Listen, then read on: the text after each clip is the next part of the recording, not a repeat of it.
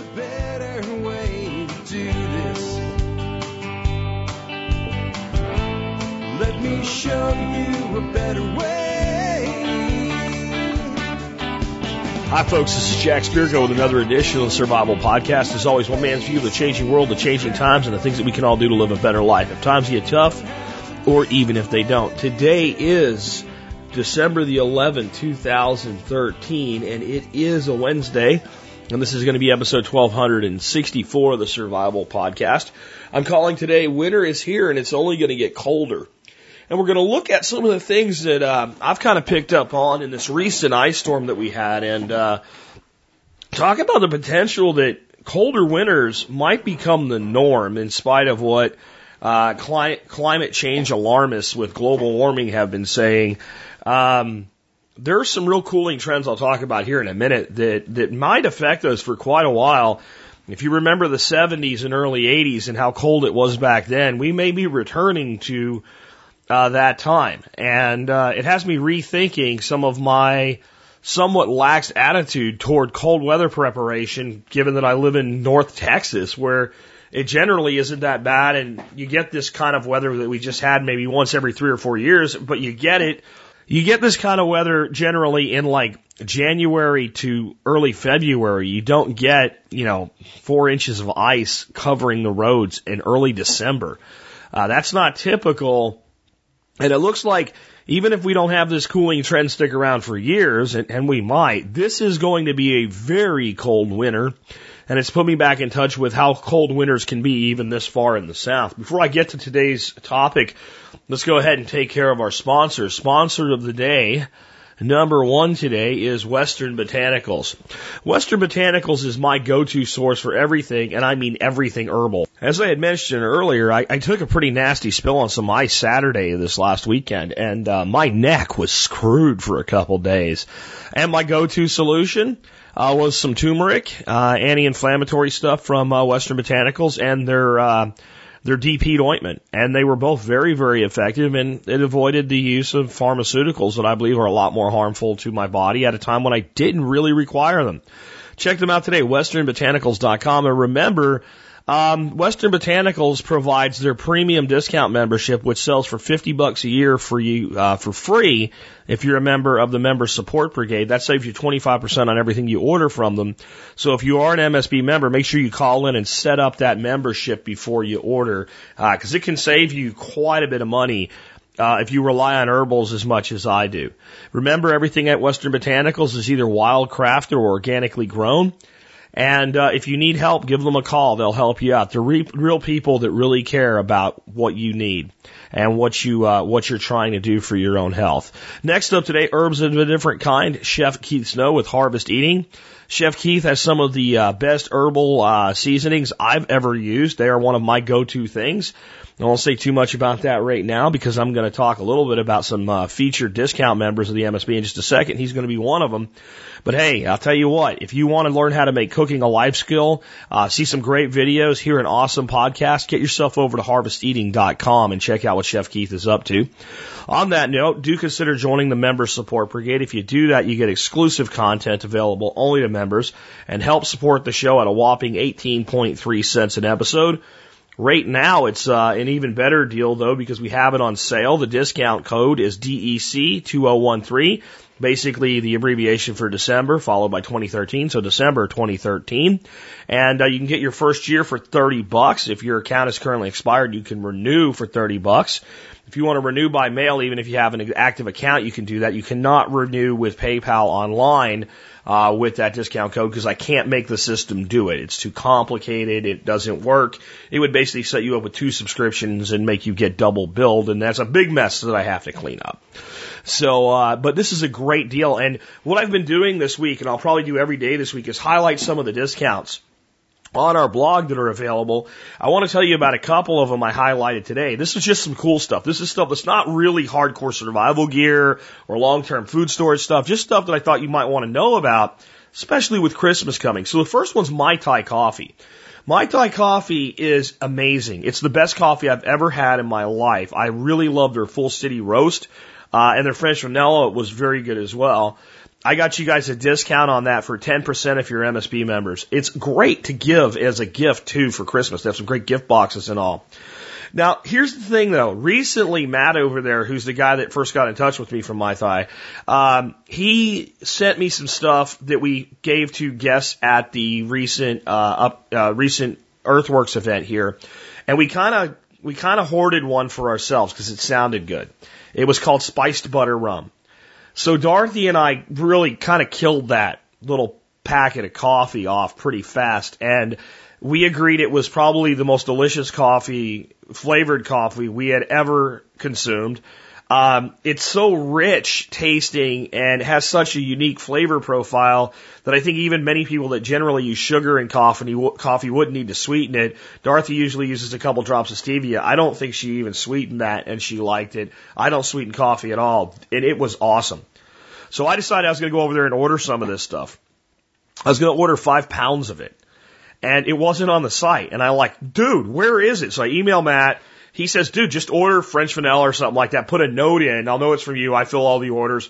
I'll swap it out. So I did that, but I'm like, dude, get that on your site. Let me tell people about it. So I've gotten that added to their site. So if you're an MSB member, you can save 10% on it. If you're not going to join the MSB, you're looking for an awesome coffee to try, give this stuff a shot. I don't know how long they'll keep it around, but I hope they keep it because it is freaking awesome. I ordered 5 pounds. I may go ahead and order another 5 pounds and put it into dry canning to keep some around for times when they get tough and maybe you can't get stuff and you just want to feel good, like on a cold winter day like we're going to talk about today. Next up, TSP Gear. This is our shop, but it's run by Kelly John Doe. We have some cool stuff in there right now. Our French press coffee mugs would go great with the Mai Tai stuff. We have these awesome new dry storage containers. I think that you could give these as gifts to people that would look at the little ant on it and the survival podcast stuff and not even care. And they just look great and they function beautifully. And the Kydex sheets for Mora knives. That's a great little idea to give somebody a gift. Pick up a Mora 2 Classic for $13, refinish the handle yourself, get them one of these Kydex sheets, 10% off everything at TSP Gear, one of the benefits. Last but not least, Harvest Eating. You always hear me going on about steak seasoning, low and slow barbecue, and grilled chicken. They have all kinds of great stuff over at Harvest Eating, though. Top quality stuff. Chef Keith has become one of my go-to guys when it comes to advice on cooking and products for my cooking. If you've eaten in my home, you know my pantry is full of Harvest Eating stuff. And I use it to cook for guests all the time because it's so damn good. Last night, Nick Bertner came over, and I made him my chili garlic wings, and I included Chef Keith's grilled chicken seasoning. 15% off, all of those things. Now, the Harvest Eating seasonings are really beautiful the way they're packaged in the metal. They're unique. They're something that friends and family have probably never seen or heard of before because they're not on supermarket shelves and things like that. Another great, relatively low-cost kind of, Christmas gift for the people you're going to get something for, but you're not going to go all out for. Or stocking stuffers, if you want to put it that way. Check it out today. TSP Gear Shop, Harvest Eating, and Mai Tai Coffee. All of those are discounts. I know it went a little long today, but I also feel like, people like Harvest Eating and Mai Tai. I once in a while need to kind of point out that they have these great discounts for you guys in the MSB because that's why they do it, so that they can get business. Again, $30 first year. There's a link in the show notes and a link on the website so that you can get the discount code, DEC2013 if you want to know more about it. All right. Let's get into the main topic of today's show. I can't really talk about what I want to talk about without at least saying a little bit about global warming and why I think that it's kind of bullshit, honestly. Right now, there are current studies out that say that we could be looking at a century of cooling. I have links in today's show notes on all of this, citing this. Some German scientists are looking at this and saying, we could be into really, really cold weather by 2035. That we could even be back to some temperatures consistent with what we thought of toward the tail end of the little ice age in the 1800s. We hear all this crap about the Arctic ice sheet. That by 2013, there was going to be no ice left in the Arctic. Do you remember this? This wasn't long ago. If we don't do something now, there'll be no ice at all. Well, right now, there is an unbroken sheet of ice half the size of Europe, stretching from the Canadian islands to Russia's northern shores in the Arctic. And that's interesting, again, because they said it wouldn't be there. The Antarctic ice sheet, they say, was, proof of this warming, and it's basically growing everywhere. Scientists just found the coldest recorded temperature on Earth on Antarctica, and the one place that the ice sheet does seem to be melting, they found this little ridge of mountains in the sea underneath it, and it turns out they're active volcanoes. Now, look, I'm not on the show today to debunk global warming. I'm not even going to tell you that man's not screwing up the earth and the climate. I actually want to lead off today a little bit unrelated with, kind of clearing the air on when people think I don't care about the earth because I don't believe that CO2 is our big problem. I think that we've done a lot to destroy our ecosystems, and that probably does affect the climate in a variety of ways. The earth has warmed, and as it did warm, the ocean wasn't affected by CO2. What it did was release CO2, which created carbonic acid, which altered the pH of the ocean. Now, whether we've done that or not in any way that makes the climate warm, that does have a drastic effect on the global climate, specifically the oceanic climates. And that's a problem, again, whether we have anything to do with it or not. As for what we've done, we have deforested the planet like locusts. And when you remove that much forest, you have an effect on the climate, if not globally, at least in the surrounding areas and climates. We have created deserts in our wake everywhere we have gone. Throughout Australia, we have taken land that used to be fertile and turned it into salted earth that may never recover. In the Sahel region, sub-Saharan Africa, man's agricultural activities have expanded the Sahara Desert from sub-Sahara to true Sahara Desert, and the sub-Saharan regions themselves have been crippled. We have done a lot of bad to our ecosystems. With coal mining, specifically in the northeastern United States, we have leached massive amounts of mercury and sulfur into our groundwater creeks. And I can show you streams and rivers up there that when you go and look at them in August, in the middle of summer, they stink of sulfur. And the rocks are coated with an orange gooey slime. And that orange gooey slime is sulfur that has oxidized, which basically it's the equivalent of sulfur rust.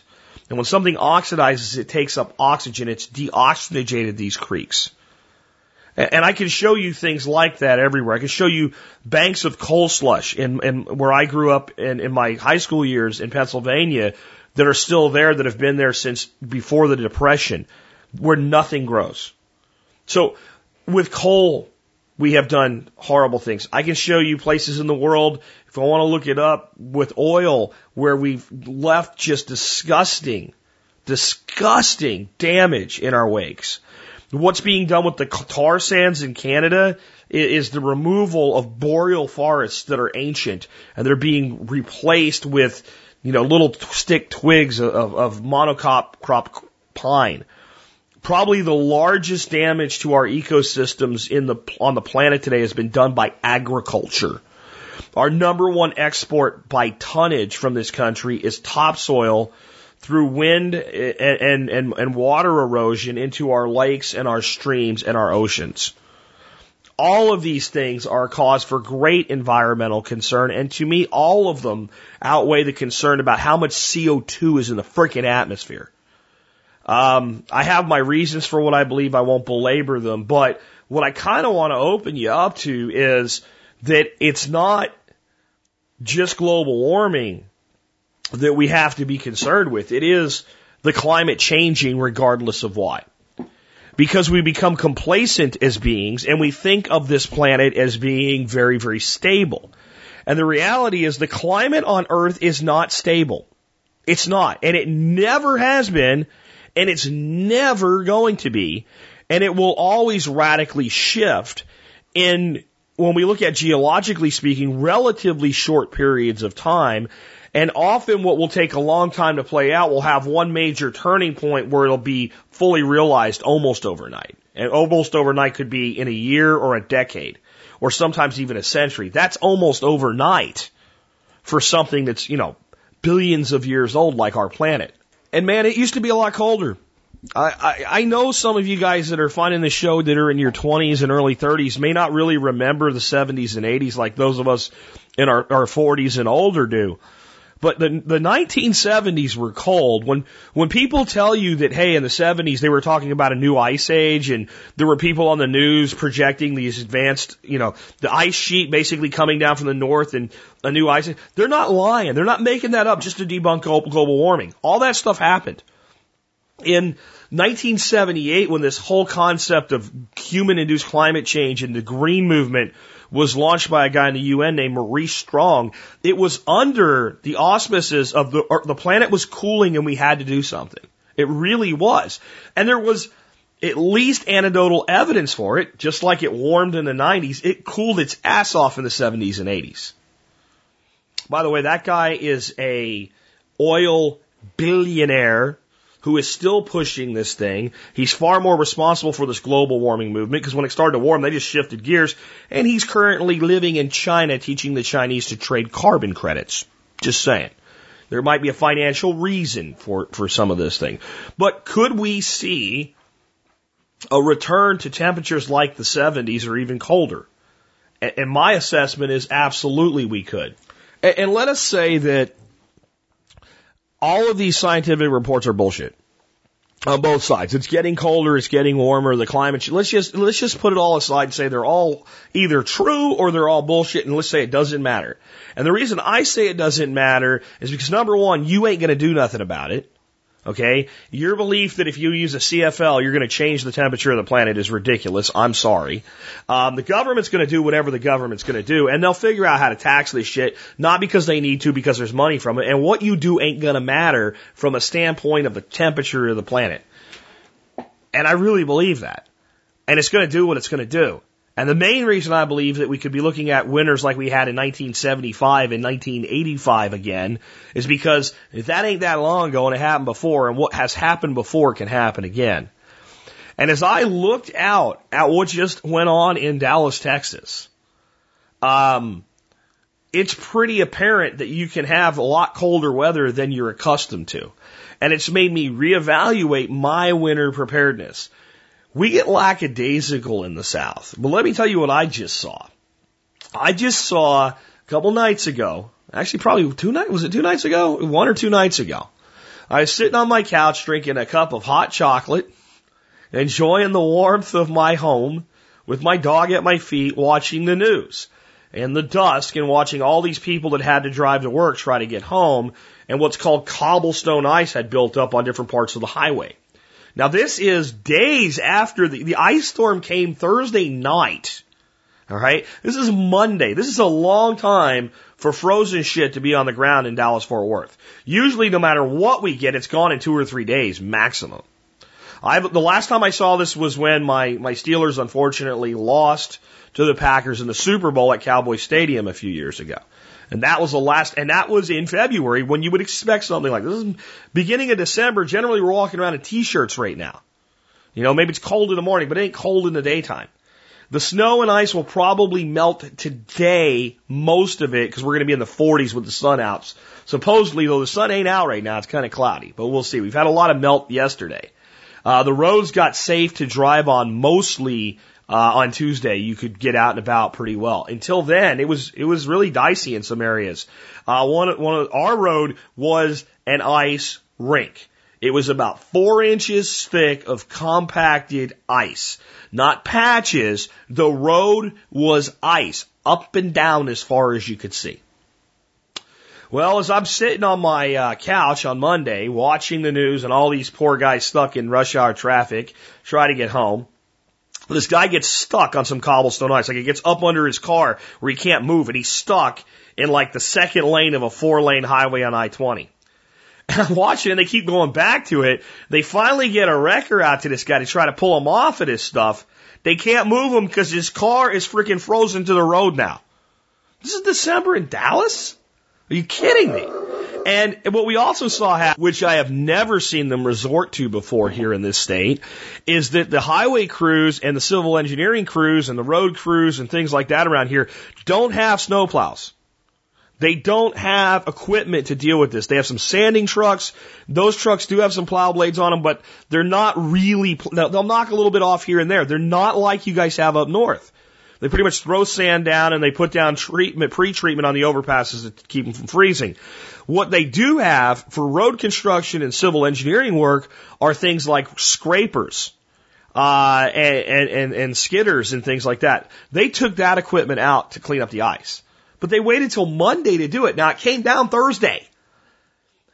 Most of the places they were doing this would have been better off at that point if they had done nothing.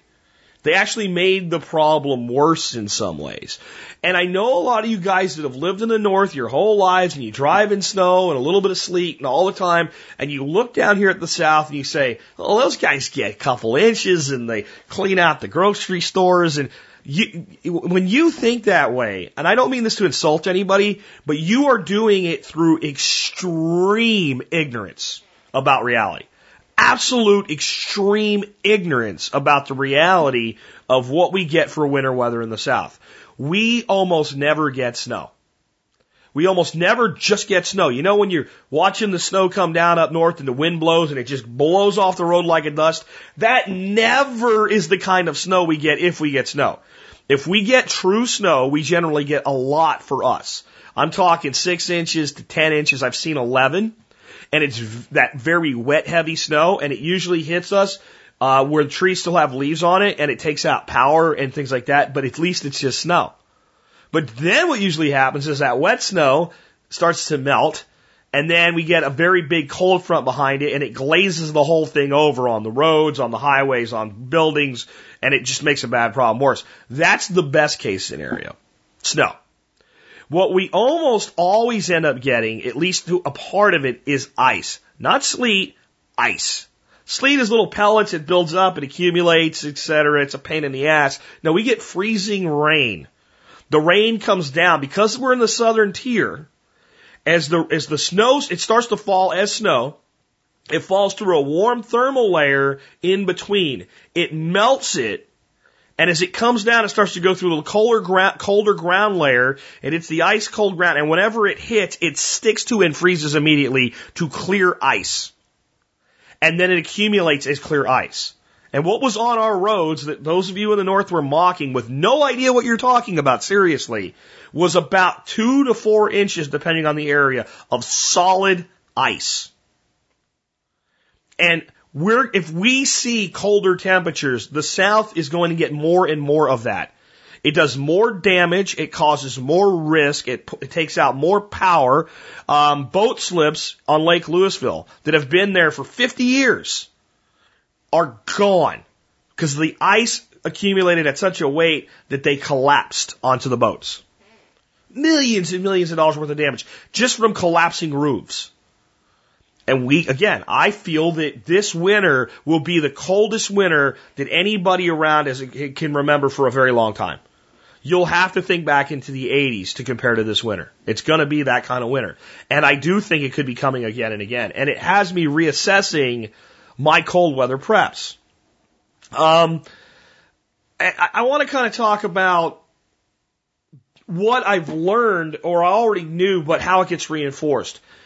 The other thing that we do not have down here, and I've already talked about this, is we do not have a government with the equipment to deal with this problem because it's so infrequent, at least it has been for so many years, that in a day and order where everybody's broke and budgets are constrained, you can't justify the expense of having a bunch of trucks around. It makes more sense to have people actually bring in equipment from outside and pay them as contractors when they haven't had severe weather and we have, which happens a lot. This time it wasn't possible. Why? Because they were dealing with their own shit, because this ice storm went across the whole country. Kind of like it did in 2011. So a repeat of that. But much earlier in the year this time. And what you see is when government can't deal with a problem, and people expect that they can, the problem is worse. We just had somebody write in about that on a feedback show about Philadelphia. Philadelphia was supposed to get a dusting. They got 4 inches. Philadelphia is pretty well shut down. By the time they got the snow equipment out there, it was too late. And that's something you have to understand about dealing with snow and ice. Unless the equipment is there, staged and ready to go as it's coming down, especially when you get ice, it gets compacted into the road, and it gets worse and worse and worse. And you get to a point where the equipment can't really deal with it until you get some warmer weather and it starts to thaw a little bit. But we should take a bigger lesson from this. There's going to be many things we're going to have to deal with as we deal with shifts in our future, economically primarily, that the government used to fix for you and cannot. And you have to be able to do it for yourself. Down here, it's not generally the case that people do things like have snow tires put on their car in November to get ready for winter. So we don't have people that are prepared to drive in it even when it is just snow. And you almost never run into anybody unless they're an off-roader that has them for other reasons that has tire chains. I have tire chains on order for all of my vehicles now. We did go out when we shouldn't have.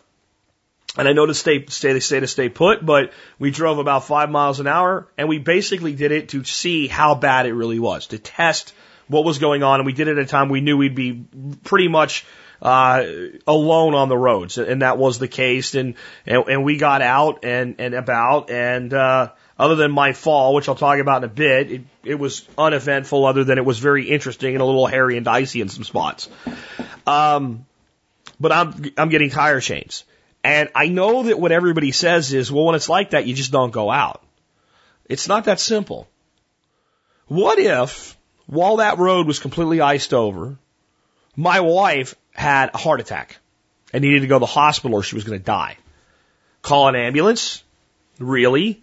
Do you think in Dallas, Texas, that an ambulance that's already dealing with wrecks everywhere is going to be able to get to my road? Or do you think they might do what they've done to a lot of people in these types of situations? We can meet you at XYZ. We can't get all the way to where you're at. You're going to have to come to us. That's happened. One guy died because his family refused. Not because they couldn't get to them.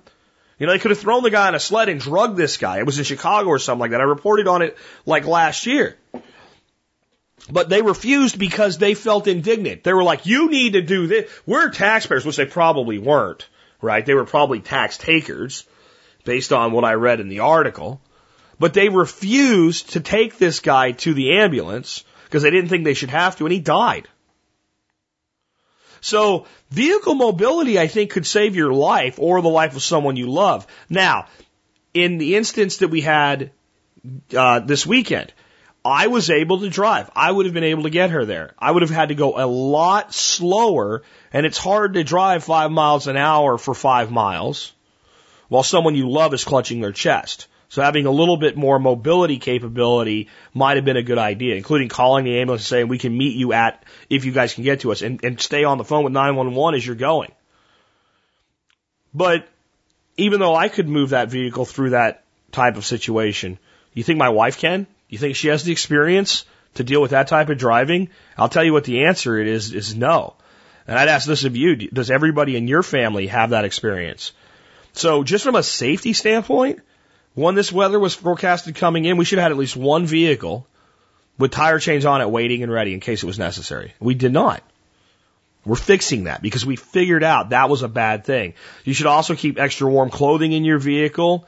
And really, you should stay home unless you have no choice. And there's a whole show I did long ago, like episode 700, you can look up if you want to, on a vehicle kit for cold weather and all. So I'm not going to go deeply into that. I'm saying that was our biggest hole. No way to make sure that vehicle is mobile. And, make sure your vehicles are topped off with fuel, especially when bad weather's coming. It's not a good time to be out there, fueling up out of your fuel cans when you might need it, for other purposes. Next, physical safety.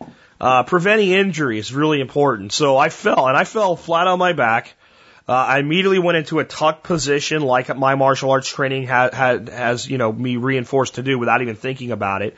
But I fell so quickly and so hard that even though I took the brunt of the blow to my upper back, which is what you should do, and to my arms, the velocity caused my head to severely impact the sheet of ice. I mean, crack. I mean, I felt like, well, the last time I've had my bell rung like that, I was hit with a helmet-to-helmet blow in football. That kind of a blow. I hit the ground and I just kind of laid there for a second and went, oh, I'm okay. This is gonna hurt, but I'm all right. And I just kind of laid there and take it. And I realized that, like, Joe and his mom and Dorothy all see me go down, and they're probably running over thinking I'm unconscious. So I roll over just so they don't, and I hear Joe's feet as he's coming. I'm like, don't run up to me, because I can just see him hitting the ice and falling on top of me and making it worse. But there's two things that would have made that never happen. Now, me being a little more careful, that might have made it none. But two things.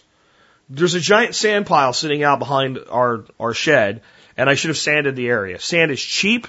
We get it for $20 or $15 a yard. If you live in a place where you have a lot of ice, you have to deal with it yourself, having a good sand pile sitting around that you can sand areas with can save you from a lot of injury. And I went and I sanded the area after this happened instead of before I got hurt. And I sanded all the walkways and areas, because this is the other side of what we just had. We didn't just have ice on like the walkways in the driveway. My whole field was like an ice sheet. Like an ice sheet. Like when you walked on top of it, you stayed up 4 inches off the ground and you didn't go through it at all. It's ice. Since you guys heard that, several of you guys did get in touch with me about different options. And there was quite a few different suggestions. And the one I looked at that seemed to be the best reviewed and best thought of are a product called stabilizers, Stabilicers. And I've ordered a set for myself and Dorothy, and we'll try them out. We might try out a few other different varieties just to find what we think is best. But I think having, some type of ice cleats, also saves you a lot, because when you're out there spreading the sand and all, you have to walk on the ice. So that's something that, we had stuff like that in our kits when we lived in the north. Hell, I had it just because I like to go ice fishing when I lived up there. And it was a routine thing that you'd have to deal with this. And it's one of those things that, like, yeah, they could be useful down here, but you don't think there's so many other things you do from a preparedness standpoint that goes to the back burner. A lot of things that go to the back burner end up continuously knocked back to the back burner over time. So we took care of that right away. I also think that you need to think before you act. It's easy when someone falls and it's a kid or an old person to say, oh, well, old people shouldn't go out on the ice. Well, maybe you shouldn't either. I'm in pretty good shape. I'm in my early 40s. If it happened to me, it could happen to anybody else. We have a family that is friends with us, that are a younger boy in his teens, I think like mid-teens. So, not a little kid, shattered his elbow, on this ice. So, and we've talked to quite a few people that have had spills on it. It's really a time to think before you act when you're dealing with ice. So just a whole shift, and I didn't really get hurt, but I realized I could have.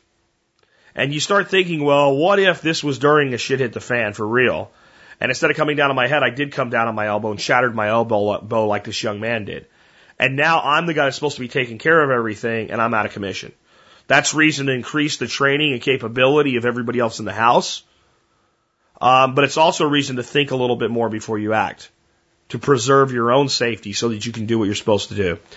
I'm thinking more about alternative heat for the home. We have a great wood stove. That's something I think everybody should consider, is keeping a wood stove in your home unless you're down in the tropics, or at least the subtropics.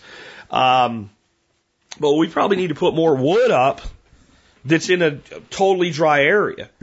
So we're not out trying to pull wood out from under ice or something like that. We don't have a typical wood shed here. We don't use that much wood for heating here or cooking. We just don't. It's the South. If it was up north, I'd have a few cords underneath the dry wood shed. But, do we need to add that? It seems like we do.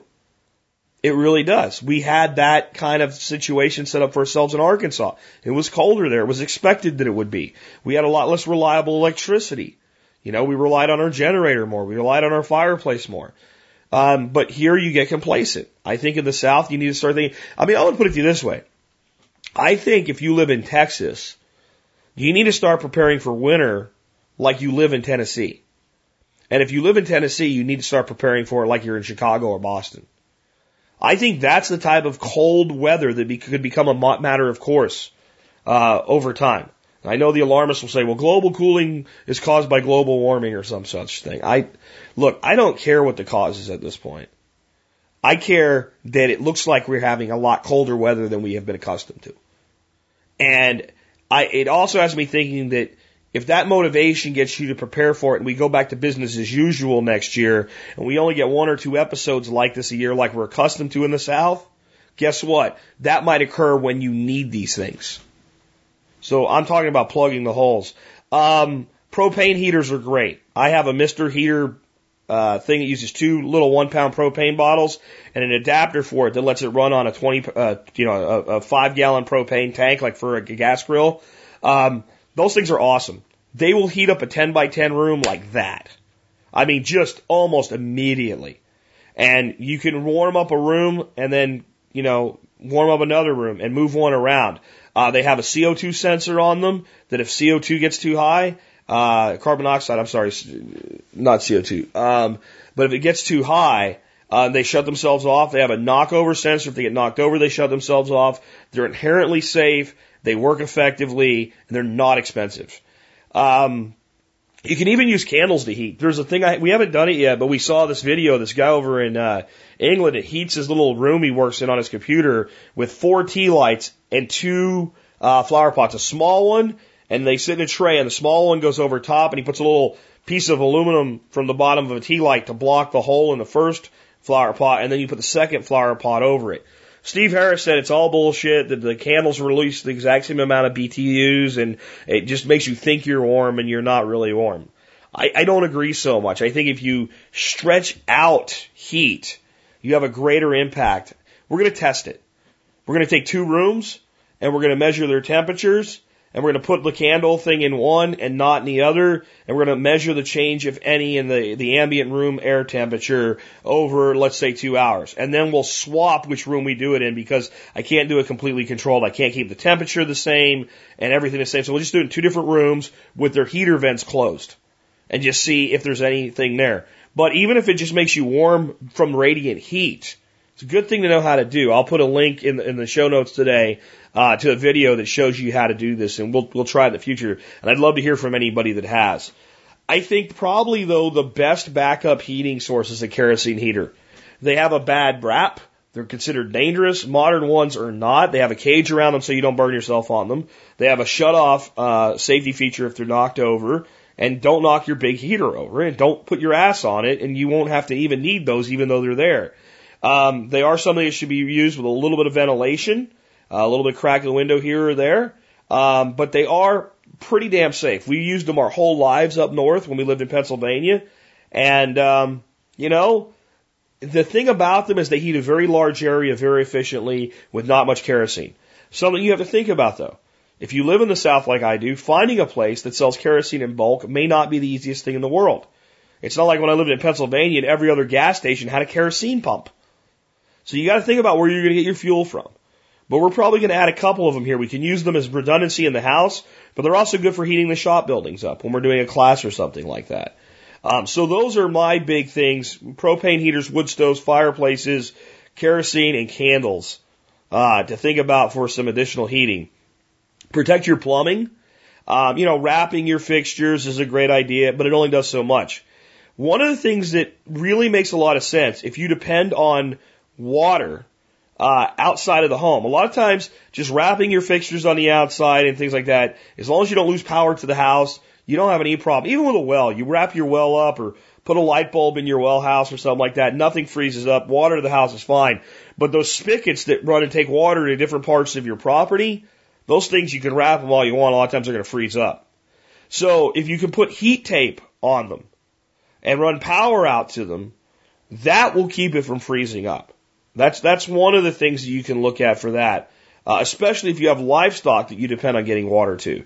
You need to get power out there some way, if nothing else, a stock tank heater in a stock tank to keep some water on hand for them. We pretty much just figured whenever we had this problem, we could just take we don't have that much livestock, we'd take a few buckets of water out a couple times a day to them, and they would be fine. And that's what we're doing. But you quickly realize what a pain in the ass that is. We've got to get some power out there, but the power can fail. We've got to come up with some other redundancies. And if this is going to happen often, I don't want to have to do it all the time, especially walking across ice to get to the animals. And the animals are pissed and cold, so we need to think about that a little bit more. And heat tape is one way that we can keep the fixtures from freezing up. Definitely think about water for your livestock. If you're in the South and you generally don't deal with things freezing over, I'm telling you right now, things are freezing over for us. And I'm glad to see that today it still says we're supposed to get in the 40s. Clothing. I think in the South, we have a tendency to think more about staying cool than warm, and good boots. And most people in the South that are homesteaders and like that, we have good work boots, but they may not be good cold weather boots. And if your feet are cold, you're cold. So good warm boots is a great thing. Layers work. I don't care what Stephen Harris and his buddy Jim Phillips say. Layers work. And I'm not trying to survive in the middle of the Arctic with some foam suit that nobody makes that I have to build myself out of foam. I'm trying to stay warm in Dallas, Texas when it's freaking 17 degrees outside. And using a layered approach, thermal underwear, work very well. The places that you get cold that chill your whole body rapidly, you think of your core, but your core does a pretty good job of self-preservation and staying warm. Your legs, your feet, and your hands. Those areas, when they get cold, you're cold. So good warm gloves as well. That's the other thing I notice here in the South. Everybody has great, high quality work gloves, but they're not necessarily gloves that really do a good job keeping your hands warm. We're not in that boat. You know, we've had good boots and gloves and things like that, but you know, I realized we use them so infrequently, they're like buried in the back of the closet. You don't even think about getting them out in November. You know, that kind of weather comes in January. Well, not so this year. So not just having the equipment, but getting it out if it's in summer storage a little earlier than you're used to doing might be a good idea. And keep your head warm. Good hats, things like that. Just basic stuff. Gardening. We should all have a greenhouse already, even a little one. This is just a more reason to have one to extend your season, and to be able to protect your plants when you're getting them ready. You think, well, I'll put them in the ground and you get a late frost. But you haven't put them in the ground yet, having the greenhouse to protect them and heat to your greenhouse is not a bad idea either, at least at certain times of the year. I think that this has pushed me to do an insulated greenhouse attached to the side of one of my shop buildings like I had planned, to get that going a little bit sooner and be able to provide heat in there in a variety of ways, not just using a climate battery like we had talked about. It's so important that we retain our ability to be self-sufficient with food, that I think that's absolutely critical. And it moves me more toward, permaculture approach and more perennials. If you have a diverse array of perennial, hardy, bushes, trees, vines, and shrubs, and you get a longer winter, they just come out and emerge a little later in the year. There's people that have been talking about, the way global warming's going, we might be doing citrus everywhere in Dallas soon. I don't think so. And that's, so really from a standpoint of your gardening, think about, start using cloches and row covers. These are things that people usually in the Northwest are doing, so they can produce tomatoes. And we might need to look more and more at doing things like that. And it makes sense. If we can do those things and get our stuff, even if we don't have these problems come, which I think we're seeing them right now, getting those plants in the ground earlier and being able to get them through those frosts, which, again, they're coming later and later in the year. They did this year. I got burned twice, and then I got hit with hail, and I kind of gave up on annuals in some ways for the year. But yeah, that's something we need to think about. And then understand it's not all bad. It's not, and I'm not being facetious. It's, frankly, it's easier to heat with wood than to cool with solar or something like that. So if we start having more severe winters, we may have more moderate springs and falls. And if that's the case, at least for us in the South, this could actually not be a terrible thing. Those of you in the North, it may cut a short growing season even shorter, though. Cold can be fun if you're prepared. If you have ice cleats and warm clothing and things like that, it's not that big a deal. I think, again, part of the problem when people mock the South from the North is ignorance to the reality down here. If you lived in a place where it generally didn't have a frost until after Thanksgiving, and that you had maybe 25 days a year below freezing weather in a typical winter, then you wouldn't be too hip to have all this gear either. So it's something you need to understand, that it's like, do you expect a person in Key West to have a snow shovel? Well, this ain't Key West, but it also ain't Philadelphia. We do have a snow shovel, by the way. When we had snow in Arlington, my snow shovel went around the whole cul-de-sac because no one there owned a snow shovel or a shovel that was suitable for shoveling snow. By the way, an aluminum coal shovel is probably the best snow shovel you could get when you're dealing with harder, icy, slushy crap like we have here. And, you know, colder winters probably do mean more pleasant falls and springs. That's just likely to be the case. So it may not all be bad, but we do need to be a little bit better prepared for it. And just so you know, you don't feel like I'm an alarmist here in the opposite direction of global warming. I'm not saying we're headed for a little ice age. I'm just saying that the current trends of solar activity and weather, and examining over the last 5 years what's really happened versus what people say has happened, leads me to believe that we're headed for harsher winters. The Farmer's Almanac this year, which does pretty well at calling the macro, the totality of the season, has used words like painfully cold winter for the winter of 2013-2014. I think that's what we're in for at least this year. And as you look out at winter coming, get a little bit more prepared no matter where you are.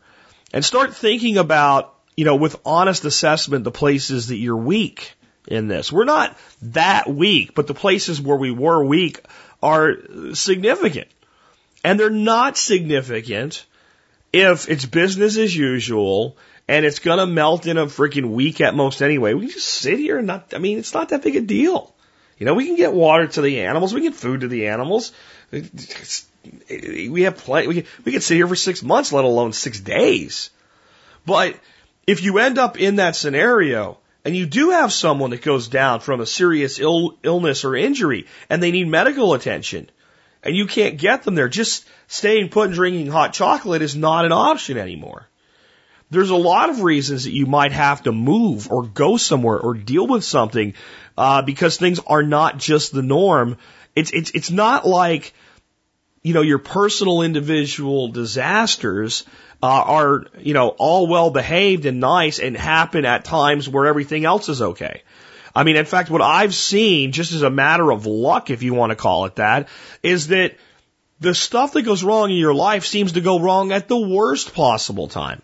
I run a workshop and I'm going to use heavy equipment. It rains. We're 100% on that right now, and that's just like, what they call that, what do they call that? Where, Murphy's Law, right? Something can go wrong, it will. Here's a small example of this.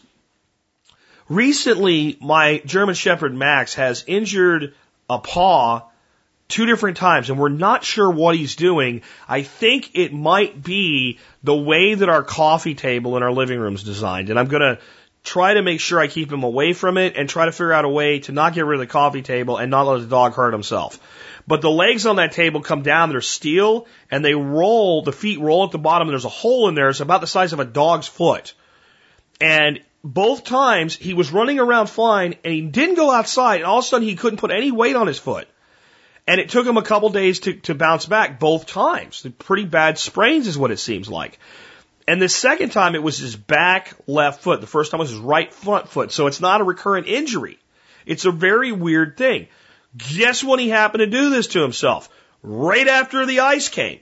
So now I've got a dog with 3 legs that can't put any weight on it. Vet's closed. Really hard to get him there even if I wanted to. And he's got to go outside to take a dump without being able to put weight on his back foot in the freaking ice. And I'm out there sanding an area for a dog to take a dump. Why? It's the only thing we could do. Now, fortunately, he basically was able to get out and pee the next day. And that dog peed for, God, it was like 5 minutes. He's such a good dog. He just won't go in the house. And he came back in. He didn't poo. And he didn't want to eat much. He's probably fasting on purpose.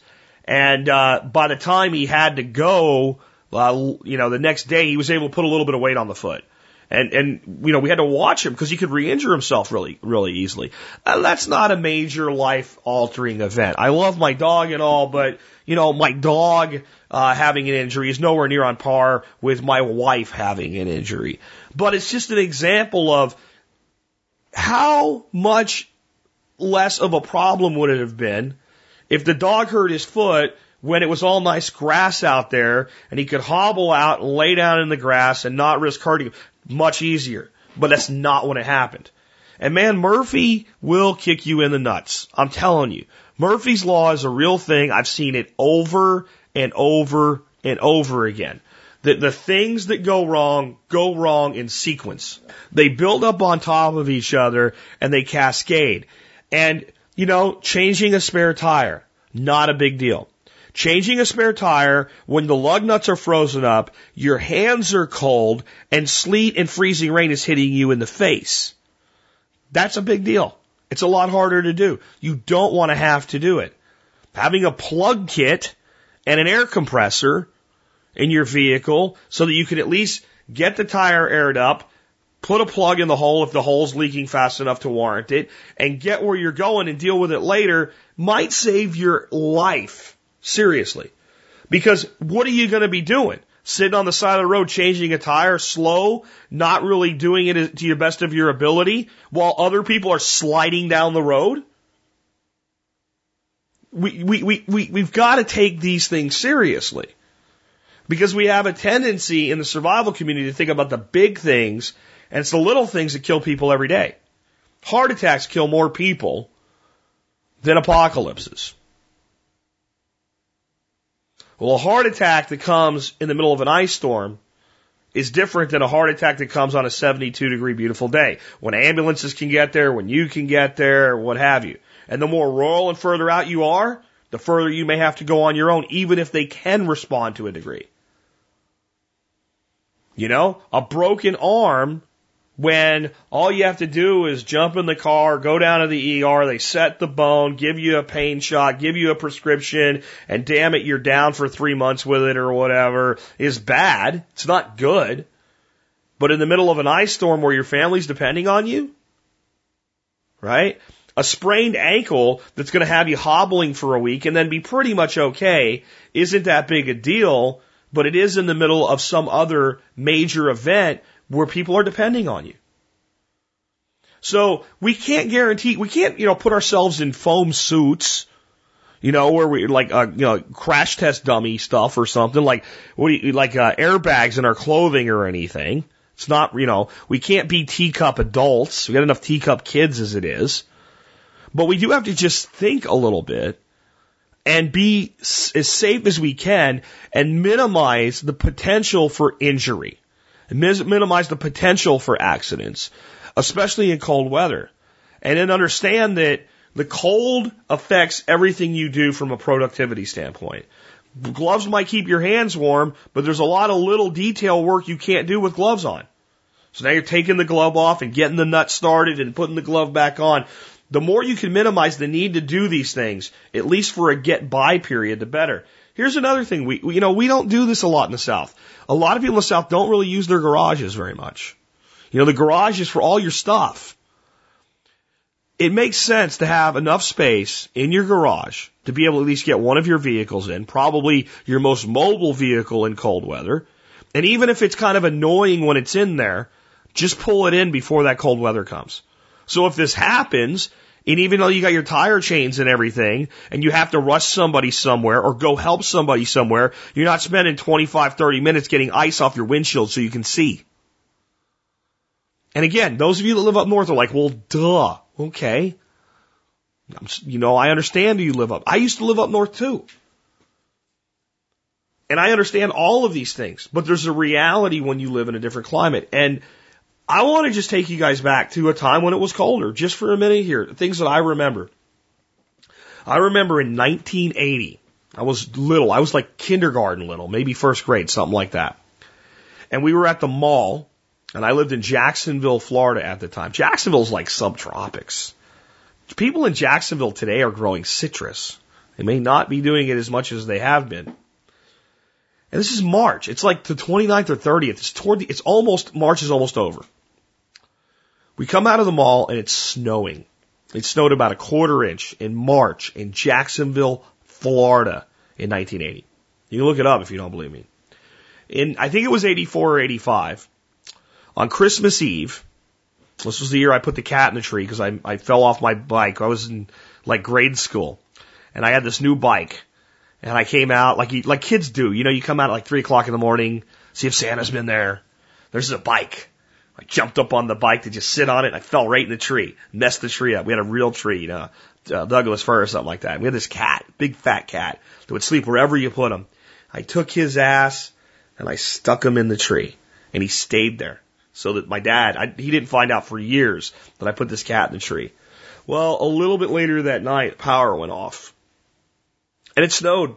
I can't find any record of it, but I remember we had snow on the ground Christmas morning. It was either 84 or 85.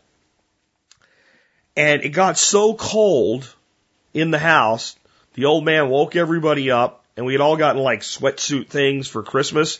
He's like, here, open this, open this, open this. Give it to all three of us. We all open them. He's like, put it on and go back to sleep. We're like, oh, okay.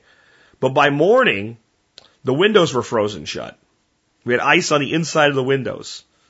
This is 84 or 85. By 1986, we had moved back to Pennsylvania. We moved in the summer of 86. The winter of 86, we got a blizzard in Pottsville and Minersville area of Pennsylvania. There was so much snow, we couldn't open the front door. And we opened a window, and I went out the window and I shoveled the path over to the door and unshoveled the door so we could shove the door open enough that my dad and my uncle could get out and help us shovel things. And when we tried to find the cars, we could, the top of the cars were covered in snow by the time it was over. What you could see of the cars was the antennas sticking out of the snow. That was 85, 86-ish. These are the winters I remember. I remember in Jacksonville, Florida, going to grade school, walking to the bus stop with my hands in my pockets, walking backwards because the wind was in your face and it was so cold you'd rather walk backwards than walk into the wind with your face. And that is more like Pennsylvania than Florida. But that's what it was like in the 70s and 80s. Again, there were Time magazine covers talking about the new ice age, the big chill, things like that. And it's not made up. I know some of you think it is. It's really not made up. It really is what it was like. And again, it's not that long ago. And we need to think about, regardless of what you believe about climate change, if you believe the dyed-in-the-wool mainstream media, it's all going to warm and we're going to drown. If you believe that it's getting warmer, it's going to keep getting warmer, whether we did it or not. Or if you believe that it's going to get colder, unless you just think everything will just stay the way that it is. We do need to be prepared as much as we can to deal with shifting changes. And climate's just one of many. And if you bet on the climate to just stay the same, regardless of what you think about anything man has or has not done, I think you're making a bad bet. The extremes in climate are not new. And they've happened recently, up and down, ebb and flow. And there's a lot more at play to the Earth's climate than what human beings do. A lot more. Like the angle of the Earth's axis in relation to the sun shifting by 1/10 of a degree. I mean, or 1,000th of a degree. Could it happen? I don't know. Has it happened? I don't know. My understanding is the Earth wobbles on its axis. It doesn't stay perfectly on that 23-degree angle or whatever it is. That it actually wobbles over time, over long cycles, 26,000 years or something like that. You know, that probably has a bigger effect than anybody's tailpipe. And it is very possible that 5 years from now, all the hype will have switched from, it's gone from global warming to, well, we can't really totally make a case for that anymore, so we'll call it climate change, to global cooling. You very well could hear it. And what they'll say, they'll never admit they were wrong. They pushed too hard on this. They'll say, well, it was global warming. And it caused this shift to global cooling. And something must be done. I don't care. I don't care what somebody believes about that. What I care about is dealing with whatever comes. And I think when we look at winter weather, I just think you're going to deal with more severe weather, and I think you should get prepared for it. Hopefully today's show's got you thinking in the right direction. With that, this has been Jack Spirko with another edition of the Survival Podcast, helping you figure out how to live that better life if times get tough, or even if they don't. Seeing our food these days, you know it's on our TVs. Sometimes we forget we are what we eat. I don't know the answer. It's like there's nothing I can do. It's the price we pay, I guess, when we follow all the rules. There's a better way to do this. Let me show you a better way. You don't have to be another face in the crowd. Don't have to live the way they tell you to. Make your own way and the others will follow. Revolution is you. Revolution is you.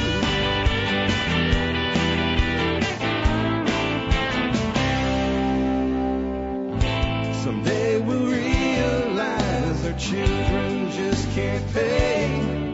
'Cause nobody up there cares. They're living for today.